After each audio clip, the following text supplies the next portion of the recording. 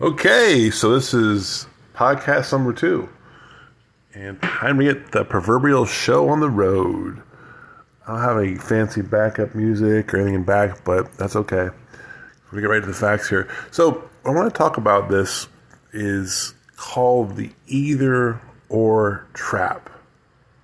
What does that mean? The either or trap. So don't get stuck in the either or trap. And a lot of this comes from, I say this not to sort of probably people to sleep, if anything, but I've been doing this for 25 years. Okay, this is simply what I do, what I've done, I'm familiar with. It's one thing I'm actually pretty good at. And, the difference between, I've collectively in my career managed about $2 billion in assets. What that means, I was responsible for getting those monies, if you will, from one point to another, protecting them. And they all had an objective. And it was a pension plan. It was making sure that we had met the assumed interest rate. So my point is this, forget about what I did, but let me ask you a question. What is your objective with your money? In other words, you've saved this money for say you're in your 50s, maybe not, or let's say you're in your 40s, whatever. So the question you have to ask yourself, what is the actual goal of this money? Is it to say that I did outperform the S&P, I did this, that, the other? Is it to say that this did better than Bitcoin, or this earned X percent? And sometimes we get stuck in this, do I buy this, or do I buy that? Do I buy this, or do I buy that? And the question you have to ask yourself is, what is your objective? What is your purpose for this money? I mean by that is that in me growing up in this industry, I got involved when I was actually like 19, and I'm in my 50s, do the math, right? But the thing is that there was always the insurance side versus the securities. By securities, I mean stocks, bonds, mutual funds side, and people would always try to pin one versus the other. And usually that came from as a matter of where people would work, where they were employed, what their message was, what they were indoctrinated with, right? So people that grew up working for, let's say, State Farm or whatever insurance company versus on the other side, I was an intern for Dean Witter back when they worked for Morgan Stanley. So we were always, anti-insurance, and the real sad thing, I guess, is why I said don't get stuck, is that it's a trap, is because when you get down to it, right, when you're coming through all of this accumulation period, when you're saving all your money, is that there's a part on each side that'll serve you. In other words, so for example, let's say I get to retirement and I've got $2 million saved up, right? Well, I don't want to think that I have to be stuck with only this or only that, right? And people will throw this word around a lot. They use the word, you ever hear the word fiduciary? It gets bastardized a lot because people don't realize what they don't know what they don't know. And the reality is that if you're a real expert, right, and your client says, hey, I want this, when I retire, I want to have a certain amount of my money that's going to produce a guaranteed paycheck for life, guaranteed income that never goes away, no matter what the market does, that's going to fall on the insurance side, which is great.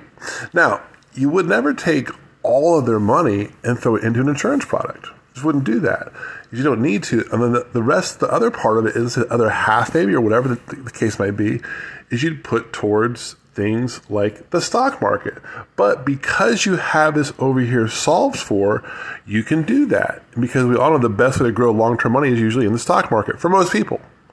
Now, it doesn't mean that you don't put it into your own business or you don't put it in a little bit into Bitcoin, 1 to 5%. But the problem, my point here is that we get stuck in this, either I'm going to do this, I'm going to do that. Let me tell you something. This is going to sound a bit arrogant. If it does, it's okay. I don't care. Because I get tired of hearing, well, here's two things I get tired of. Number one is people overpromise. For example, they use a bunch of hypotheticals. Well, this and that happens. If that happens, we can't go on hypotheticals. We have to go on guarantees, let's talk about insurance products, and much more concrete things. When the older we get, we can take less and less risk. So the problem is that if you're on this side of the ledger, if you grew up working for an asset-based firm, you're not very familiar with what insurance products can and can't do. So you'll misrepresent them in the sense of you're being a quote-unquote fiduciary when you're really not. Okay, so here's what I'm trying to put this down to brass tacks. Okay, so if I were came across a client, which I do very often. Let's say it's an older widow. She has $2 million, right? $2 million from inheritance or whatever, her husband, or she saved herself. And let's say she's got $3,000 Social Security, right? Good for her. That's awesome. But her expenses are $6,000 a month. So I have to solve for $3,000, right? I need to make sure she's got guaranteed lifetime income of $3,000. Now, I'm not going to use the whole $2 million towards an insurance product, but probably I'm going to use maybe half of that, because if she's, let's say she's 70 years old, very possible she'll live another 25 years. So she doesn't want to worry about the gyration of the stock market, the volatility. So what we're going to do is we're going to take a portion of that and we're going to offload the risk from her back and worrying about, oh my God, the stock market's going to crash, and we're going to put it on the insurance company. All of it? No. Maybe whatever we're going to solve for, okay, that has the gap, their income gap, we're going to solve that with a guarantee, right? And that's going to allow her to sleep better at night, allow her to make sure she gets her check every month, and she can't outlive that, right? So we would take what's left over from that, right? Let's say it's $1 million, and put it into more growth, long-term oriented things that will help cover inflation, that'll grow. And if the market goes down, we don't care. You know why? Because we have our guarantee taken care of, right? So,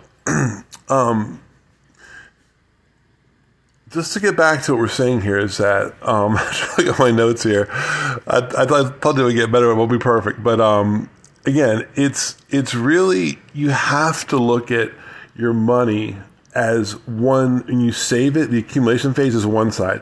Then when you retire in distribution phase, okay, as a whole different side. But the point again is this. Each side, whether it's asset-based or insurance-based, will solve a certain problem. You want this money to go to work to do a certain job. Get it out of your head of, oh, I'm going to only do insurance. I'm only going to do this. And you've got to find someone who's really competent, okay? As I mentioned, people throw the word fiduciary around all the time. They do it, and they do it, and they do it. And I've seen people completely bastardize certain products. And those products, if they're designed the right way, okay, with competence and with care, they'll serve you better than anything else possibly could. Okay, so I'm going to stop right there and put a little pause here. And then next week, I'm actually going to talk about how certain products solve for certain risks. And we have risks to worry about, like liquidity risks, inflation risks, volatility risks, longevity risks. What is longevity risk? That's living too long, outliving your money. Who wants to live to, say, for example, you're 90 years old, you're healthy, you're still going, right? And you're like, wow, I only solved, I was supposed to live to 85. Well, there's things you can do to solve that, okay? So we're going to talk about what products are better for or solve different risks. And again, if you're working with somebody who just looks at one side of the ledger, you're getting the short end of the stick. Okay, so hope this helps. I'm not selling anything here. It's more of a consumer awareness or advocacy for investing. And I need to get some good outgo music as well too. So signing off. Have a great week. And until then, I'm out.